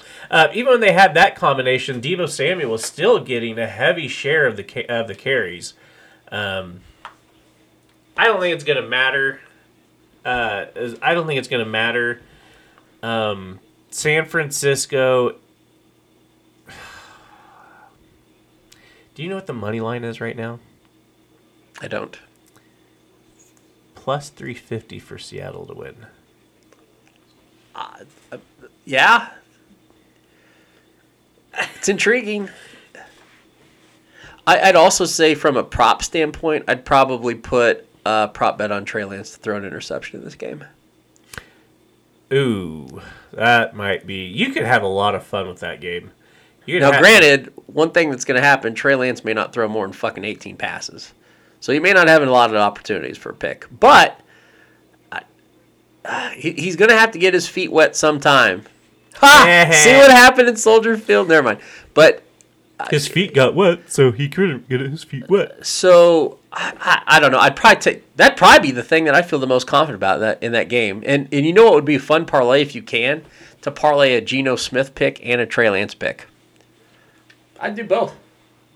I think that's probably... I'd have more confidence in that in the line. The over-under's at 41.5. I don't know, maybe. I don't feel good about that. Yeah, I think prop bets might be good. The 350 on the money line, plus 350 on the money line for Seattle might be worth taking a look at. Trey Lance rush yards prop I'd probably take. I think his... Okay, so not to get too totally dorky, and I know we got to wrap up here at some point, but Trey Lance's season rush yards went up significantly before the season because it was undervalued. So originally before the season, Trey Lance's season rush yards was like 475. Some books put it all the way up to like 750. A huge jump. But after this first week, we still don't know what to think of Trey Lance, and you still might be able to get some value on his rush yards prop, which I'm assuming is probably sitting somewhere between 40 and 50 yards. I'd take it. I'd take the over on it. I think I'd go. Yeah, I think that's... And, adding him into the run game is going to help their run game. I mean, it seems dumb, but, looking at that backfield again, adding Trey Lance's legs into the mix is going to help them out, especially with getting to the edges. We have a few more games, Asscasters. We have Cincinnati and at Dallas. Cincinnati is a 7.5-point spread. They have no offensive line. The Dallas Cowboys have no quarterback or wide receivers. Dallas is plus 270 on the money line. That's intriguing. Oh. I can see Micah Parsons getting to the quarterback, like we said earlier. 7.5 is a lot of points. But Cooper Rush is not a good quarterback. Yeah. I'd take Cincinnati I'd take the spread. Really? Yep. Wow. Also, I'd probably look for Joe Mixon to, whatever his receiving yards prop is, I'd probably go all over that because he's the blitz breaker. I mean, if that line is as bad as it was for Cincinnati in Week 1, if it's going to be anywhere close to that bad again, and to your point, Micah Parsons could probably get in that backfield quick. they're going to have to dump that ball down quick, and Joe Mixon's going to be your guy. So I'd probably look for over on his receiving prop, and then I'd feel okay with taking the spread on that. I'd do 7.5. You are ballsier than me. I don't know. I think that line is just a mess, and the Cowboys actually have a formidable front seven. Yeah. But how tired is that defense going to be after Cooper Rush goes 3 and out, 3 and out, 3 and out, 3 and out? Well, that's what bit him in the ass against Tampa. They just couldn't get anything going, and you have to take your hats off to. Well, I don't want to get fucking all fanboyish on Dallas, but the defense did the job. It was just that offense was fucking inept completely. Yep. Moving on from my piece of shit team. Houston Texans at Denver Broncos. The line is 9.5. Oh my God! No way. Mm-hmm. Nope. Houston is plus 360 on the money line. I wouldn't touch that game. Moving forward, Arizona Cardinals at your Las Vegas Raiders. I think the Raiders get that one. What's the line? 5.5. I wouldn't feel great about that line, but I'd take it. Okay.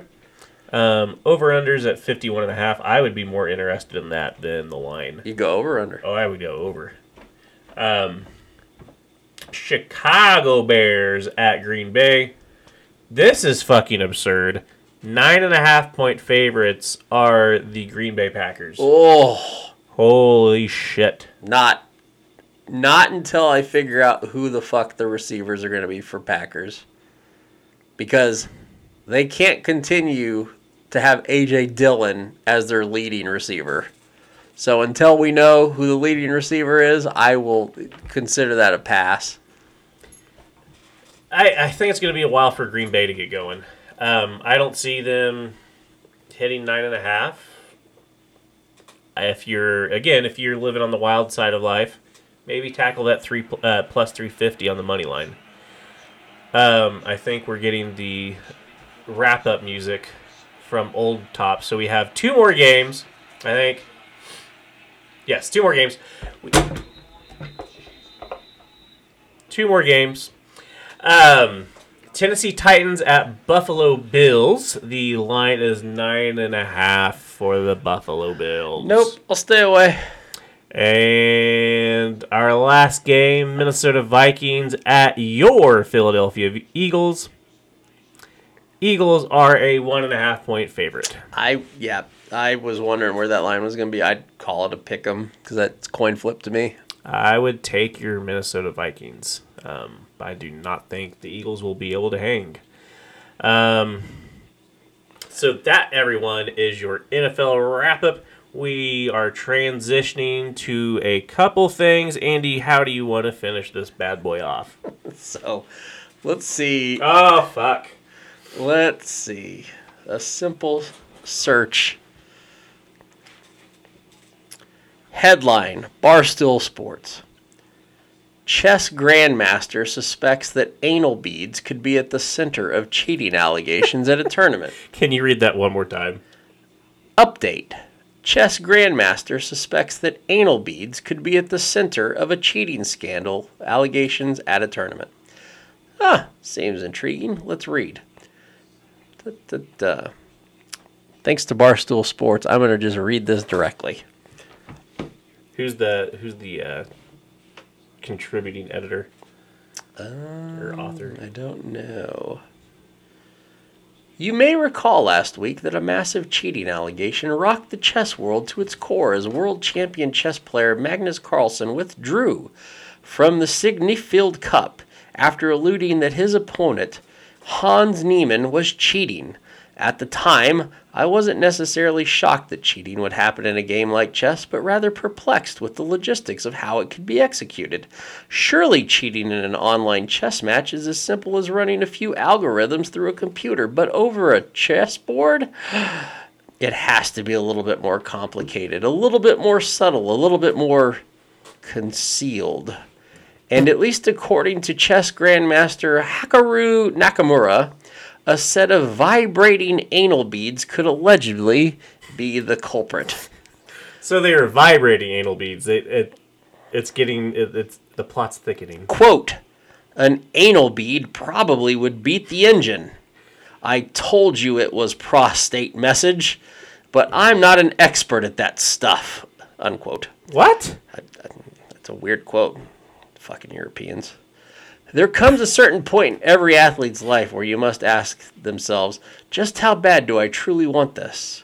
There are thousands of people out there who have done the same dream as you to one day be the best in the world. And you need to figure out a way to give yourself an edge, to set yourself aside from the pack. Are you willing to train harder? Are you willing to prepare longer? Are you willing to, allegedly, shove some anal beads up your ass in order to win a chess tournament? If the answer to any of the questions above is no, then you'll never beat the best in the world. But those who want to be great, those who need to be great, they will allegedly do whatever it takes. Side note, the bishop is starting to look like the real suspect now. That's my friends. It's 100% a plug. So, wow. Man, that's the article. So I know a little bit more to this. I'm glad someone does. So, from what I understand, like, somebody shoved a supercomputer up their ass along with the anal beads. So how were they accessing the supercomputer while they were... I just feel like... Did anyone get fucking video of this? Like, I don't want to see a guy playing with anal beads, but I do want to see, like, exactly what happened. Like, this is breaking news as of today. I feel like we need to put our investigative research department on this to learn more details. But that's where we're at right now. I'll keep you up. I promise you, I'll probably be awake doing some investigative research on this. You know, the chess pieces are pretty small. I mean, the pawns, yeah. Oh yeah, but I mean, if you're gonna do anything, to that person's point about the bishop, though, I like the design of that. That's some good engineering if you're gonna go that direction.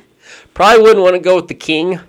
King could probably be a little tough. Rooks would be difficult. Yeah, rooks. Well, it depends on how the rooks are. I mean, are the what are they, not the ballast? Are they the turrets? Are they smooth or are they... Generally not. I'd probably steer clear of those. But I promise I will do more research and we will learn more. If you want to go do more homework in the meantime, like I said, this was news that broke on Barstool Sports. I read you verbatim their story off of Twitter, but that was breaking news. It just basically threw our whole format off today as far as what the podcast was going to do, but there you go. I thought we were going to have like absolutely devastating news to announce on this podcast. There's cheating in chess. What more devastation do you want? No, it was about Ric Flair. Oh! Someone said he's dead. They say that on Twitter every day. Well, thankfully, it was just a Twitter hoax. Ric Flair is currently smoking weed with Mike Tyson. Saw that. Oh, so that's why everyone said that Ric Flair is dead. He's not. So let's wrap this puppy up. I gotta get to bed. So, final thoughts on anything, Mr. TJ? I just want to give a shout out to all of the listeners. I think we did at the very beginning, but we did. We dropped 2 episodes on you guys, and I think it was like 3 hours of total listening, probably a little bit more than that. Good windshield music. You guys came out the woodwork and downloaded and listened to our friends Rihanna and the Barbados. Thank you, Queen. Thank you. I'm still looking at our DMs, and our interns are looking at our DMs, ready for you to slip in them. I'm ready for a good week of football, though. Yeah, I'll say this. After some people that may have done, especially in the state of Kansas, may have done their first betting. None of the top 10 teams in college covered, and they were some monster lines. Let me just real quick, I know we're wrapping up, but I do want to give you some actual facts here. So, lines that were not covered in college football week 1. Alabama minus 21.5 points. Georgia minus 53. Ohio State minus 44.5. Michigan minus 53 against a terrible Hawaii team. Clemson minus 45.5. Texas A&M minus 18 actually lost that game. Oklahoma didn't cover against Kent State with 34. And Notre Dame lost a 20.5 point line. In the NFL, if you try to get your money back the following day and bet any of the following favorites, you're probably broke. 49ers minus 6.5 was a loss. Bengals minus 7.5, a loss. Broncos minus 6.5. I personally lost that one. I have experience there. So what I would say is even after all of that bloodshed on week 1 in the pros and then the college bloodshed, there's going to be some get-right games coming up this week. The natural flow of humanity will come back. And to that point, guys, if you're looking for anything to add to your parlays, I would add Alabama for the rest of the season because I don't think they're going to lose. Yep. So that's all I've got, Asscasters. Appreciate you guys listening. As TJ said, we appreciate all the downloads. We're trying to do the best we can to give you the best content and then try to make it interactive. So please reach out to us at Twitter, at Asscasters would be the best place to find us. And we might be able to get some call-ins coming soon. Woohoo! And guys, visit our friends at 3chai.com. You can find our link for them on our Twitter page at Asscasters. Thank you so much. We are out. Man.